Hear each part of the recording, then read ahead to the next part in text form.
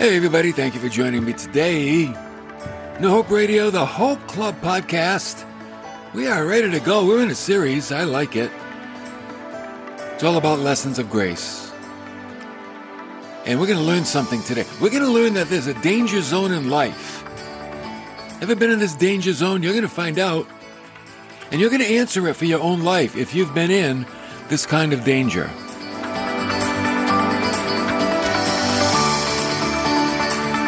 Because here it is. One of the most dangerous things to do in life is to misplace one's affections. And not only is it dangerous to do, it's very easy to do. Reason being, we all have a built-in need to worship something.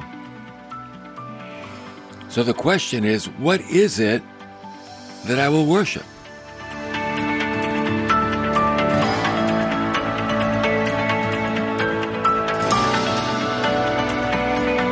Today I want to speak about grace and idolatry.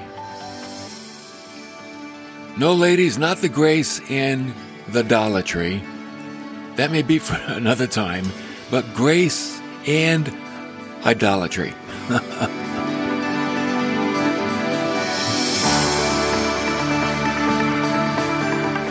You see, the Bible tells us that we have a built-in need to worship. And when this desire to worship is misdirected, it brings upon the person the wrath of God. And we're going to see that scripture in Romans chapter 1 and verse 18. That's why we love the Word of God, because it gives us what we need. It gives us directives and warnings and things to help us have not only a good life, but a good outcome from our life. And don't you want that? Don't you want a good outcome in eternity? Of course you do. And God gave us His word so we can have that. So here it is in Romans 1:18. For the wrath of God is revealed from heaven against all ungodliness and unrighteousness of men who suppress the truth in unrighteousness. And this is why they do it. This is why God's wrath comes. Because that which is known about God is evident within them, for God made it evident to them. So there it is. That which is known about God is evident within us. God has put a revelation of Himself inside of us, an awareness of Himself in every human being. So then, why don't some people believe? Because it says they suppress the truth. The word suppress means to hold down. So even though God put an awareness of Himself in all people, there are those that they hold it down and they don't let it come to the surface. And how is it God has revealed Himself? Well, in verse 20, for since the creation of the world, His invisible attributes, His eternal power and divine nature have been, clearly seen. How about that? Clearly seen, being understood through what has been made, so that they are without excuse. So the invisible attributes of God have been clearly seen through the visible world that we're living in. Three things the creation has revealed about God. Number one, His invisible attributes. God's qualities, His nature. Like one man said, there is that within man which so catches the meaning of all that is without as to give an instinctive knowledge of God. What does that mean? It means that, it means that which is within us can see God that is without us, unless you suppress it. God has revealed Himself in the world around us. Number two, He's also revealed His eternal power. His eternal power was demonstrated when He brought the material creation into existence. He spoke it into existence and boom, there it was. We have the science of nature. Photosynthesis, plants release oxygen, evaporation and condensation. Water goes up, water comes down. We have the placement of the sun and the moon. They cannot be in another place or it would not sustain life. We have high tide and low tide, cleanses the oceans. How about life in the seed? That little tiny seed. Plants come from it. Trees come from it. How does that happen? That's all the design of God. That's God's eternal power. Think about it. What is made has come through. What is made that has not been made? Maybe that's how I want to say it. What is made that has not been made? Everything that we have, that we see, that we know has been made. And divine revelation even confirms this. In Colossians 1:16, for by him, speaking of Christ, all things were created, both in the heavens and on earth, visible and invisible, probably talking about angels, whether thrones or dominions or rulers or authorities, all things have been created through him and for him. Don't leave that part out. For him. He is before all things. That means he's preeminent.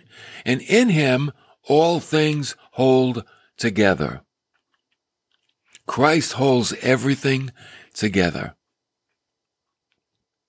Thirdly, what has God revealed about himself?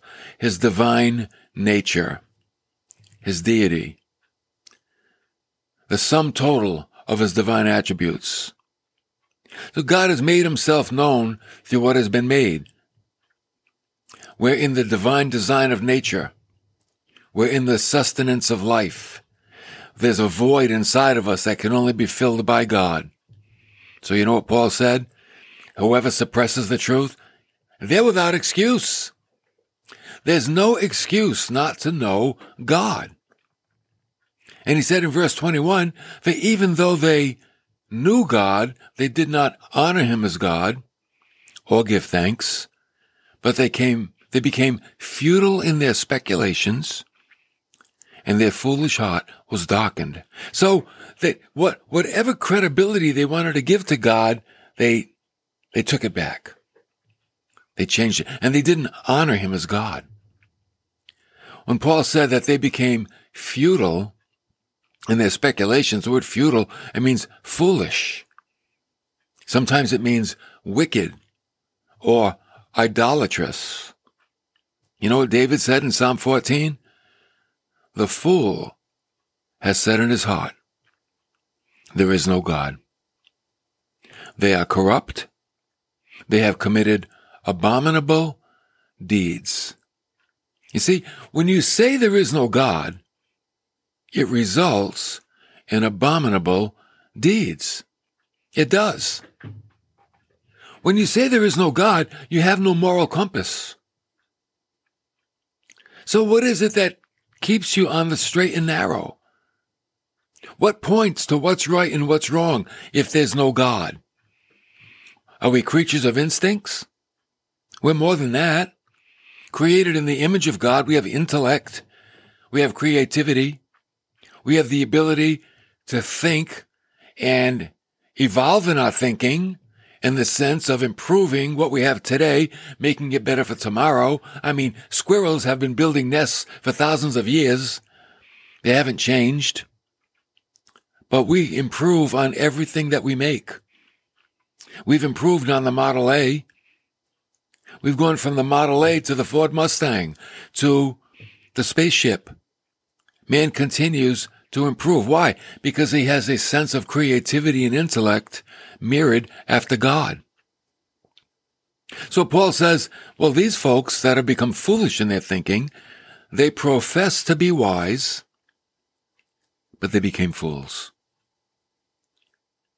They say they're smart, but in God's mind, they're foolish.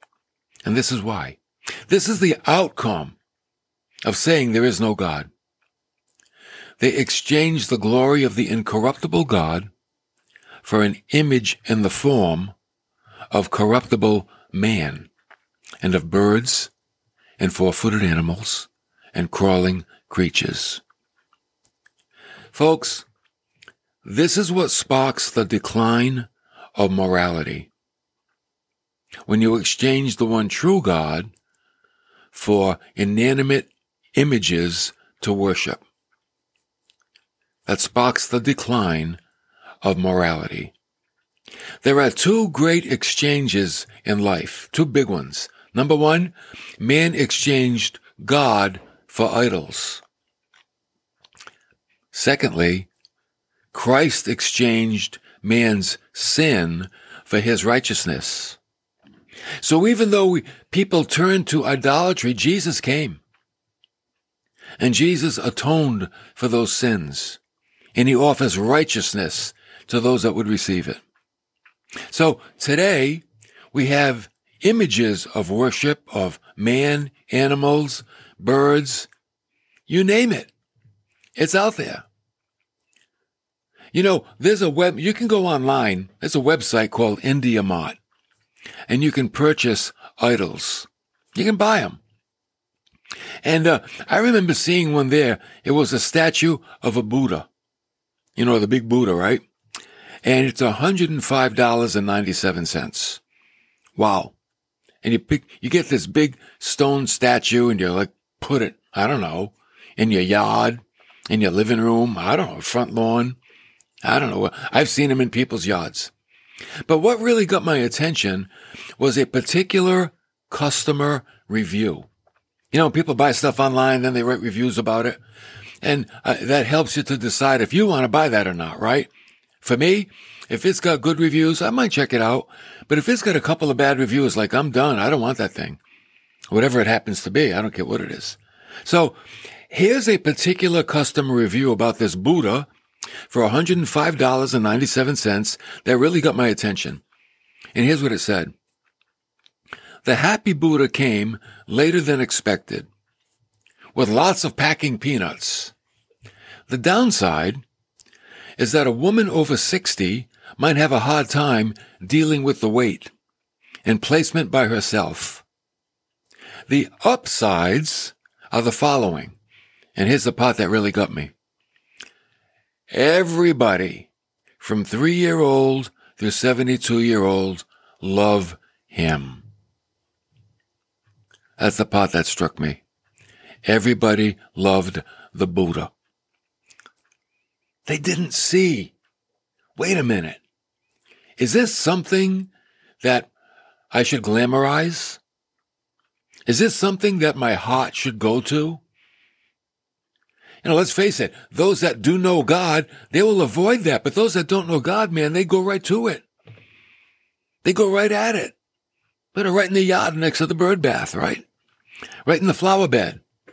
Because they don't know God. And because of this, God did the worst thing that he could do to these people. He turned them over to themselves. You know, that's the worst thing God can do, to turn you over to yourself. Why? Because yourself has a sin nature. And when God turns you over to you, you come under the control of your sin nature. And let me tell you something. Your sin nature is not your friend. Oh, your sin nature will try to pamper you and please you and get you to do all these things to convince you that they'll make you happy. And in the end, will be regret and remorse. Oh, yes, it will. So here's what it says in verse 24. Therefore, God gave them over in the lusts of their hearts to impurity, so that their bodies would be dishonored among them. The lusts of their hearts, that's their own selfish devices. Lust is that inordinate affection for something. Lust is an affection for something that you shouldn't have. It could be a lust for power. It could be a lust for attention. It could be a lust for a person. It could be lust for some type of gratification. But it's inordinate. It's unrighteous. It's not right. You shouldn't let that particular lust control you. You shouldn't let any lust control you, because lust is an inordinate desire. Okay?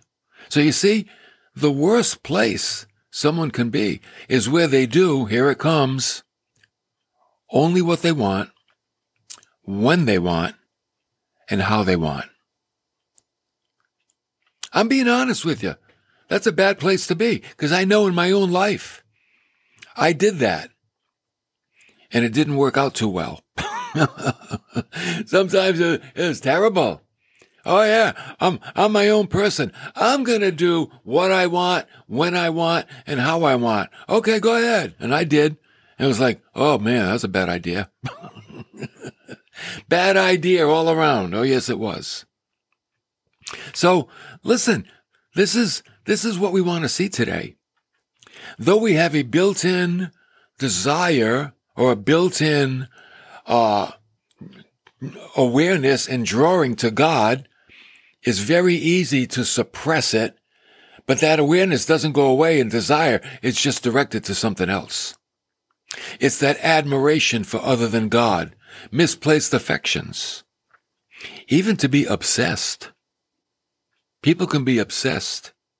I want to give you 3 areas of idolatry that you may be involved with, but thankfully, there is grace. There is grace. And these areas of idolatry, we're not talking about statues, and we're not talking about material things that you can make. I'm going to show you how we can be obsessed with something and it becomes an idol. Number 1, anxiety. Anxiety can be idolatry. You know why?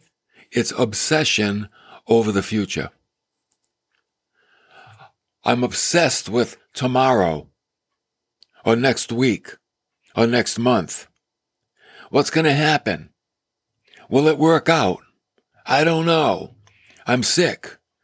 I'm going through a divorce. I'm flunking out of school. My job is laying off people, and I'm anxious, and I'm obsessed with the future. That's idolatry. But you know what God gives? Grace. He gives grace through the words of Christ. If you believe his words, you'll do okay. For instance, Matthew 6:25, Jesus said, "For this reason I say to you, do not be worried about your life, as to what you will eat or what you will drink, nor for your body, as to what you will put on. Is not life more than food, and the body more than clothing? Look at the birds of the air. They do not sow, nor reap, or gather into barns, and yet your heavenly Father feeds them. Are you not worth much more than they?" So there is God in the creation. Boom. Romans 1, right? There's the God of creation. And Jesus said in verse 28, "Why are you worried about clothing? Observe how the lilies of the field grow. They don't toil, they don't spin, but they're beautiful. Do not worry then, saying, what will we eat? What will we drink? What will we wear for clothing?" See, he's saying, don't let anxiety control you. Don't be obsessed with anxiety. The Gentiles eagerly seek these things. Your heavenly Father knows that you need all these things. So here's what you do. Seek first his kingdom and his righteousness, and all these things will be added to you. So do not worry about tomorrow. Tomorrow will care for itself. And that word worry, what does it mean? To be anxious, to have anxiety. Okay? So that's making an idol out of the future. Now, we can also make an idol out of the past. And you know how we do that? By living in guilt. An obsession over past mistakes. And we become guilty. Remember the Apostle Paul? He sought the removal of a pain from his persecution of the church. And Jesus said, "Paul, my grace is sufficient for you." The demon wasn't removed that made him guilty, which I believe that's what he was doing. But God says, "I'll give you grace for your past sins, and they're covered. And my grace will ward off the guilt from Satan." Because when he said, my grace is sufficient, the word sufficient means to put up a barrier or to ward off. So when you receive God's grace, it puts up a barrier against guilt. And guilt can't affect you. And if you let guilt consume you, that's idolatry. You're obsessed with your mistakes from the past. And you're missing the whole point of grace. God gives grace for all of our mistakes. And thirdly, there's another idol we can be obsessed with. This one is called bitterness. And what is bitterness? It's obsession with something in the present. Like Hebrews 12:15 says, see to it that no one comes short of the grace of God. Because what happens if you do? A root of bitterness will spring up, causing trouble, and defile everybody around you. So when the Bible says, see to it that no one comes short of God's grace, the word see to it, or the phrase, it means to beware. Look diligently that you don't fall short of the grace of God. Receive the grace of God that you need for your life. Okay? That's what you need to do. God's grace is there for you. So you might not worship statues or images, but you can be overly affectionate toward your own future with the idol of anxiety. Or you can be overly affectionate with your past, with the idol of guilt. Or you can be overly affectionate with your present, with the idol of bitterness. You feel bitter right now. And if any of these things are true for you, there is grace for you. The question, will you live in it? And you know what I say? Don't punish yourself. And more than that, don't worship yourself. You know, you worship yourself when you're obsessed with your past or your present or your future. That's self-worship. So now we're suppressing the truth of God and misdirecting our affection. You want to be free? Worship God. Worship God and receive His grace. His grace is sufficient. His grace will put up a barrier, and it'll stop the fiery dots of the evil one.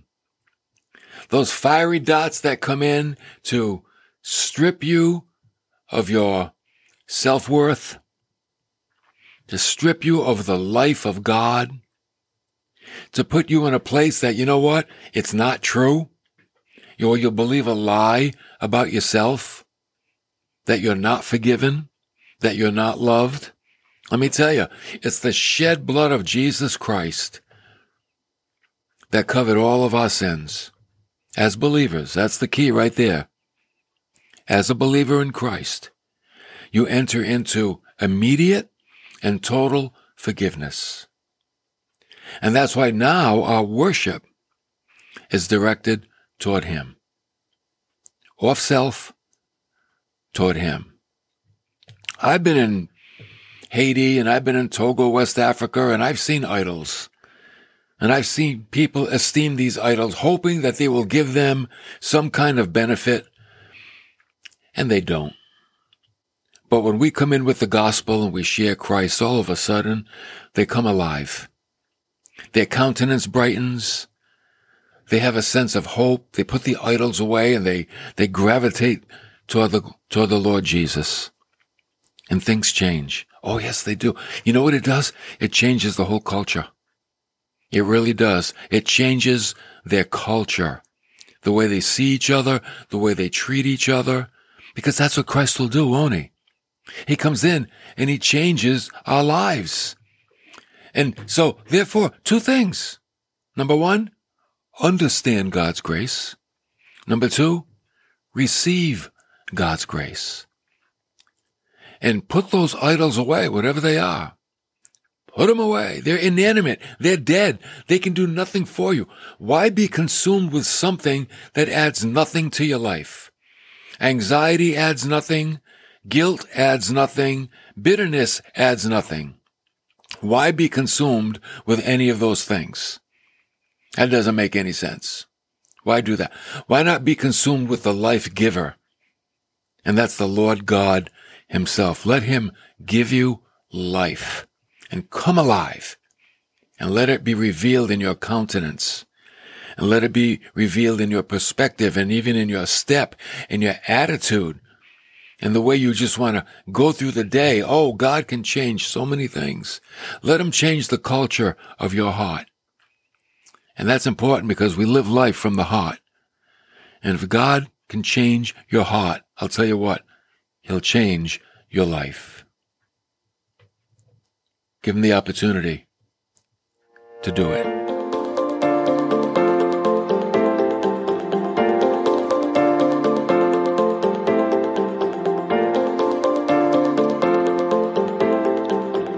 I'll tell you what, talking about idolatry, sometimes we think, oh, that's for primitive people. But no, we enter into it as well. And all it does is take us from God. Take us from God. Don't walk into a wall when you can walk through a door. And God is in that door.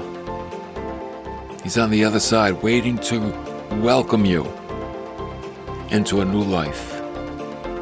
Wherever there's sin, there's grace. Where sin abounds, grace does much more abound. Receive that. Whatever you've done and whatever you will do, receive the grace today and let God set you free.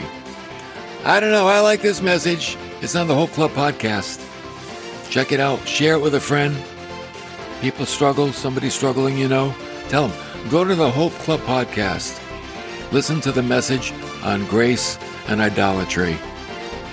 Hopefully it will set them free.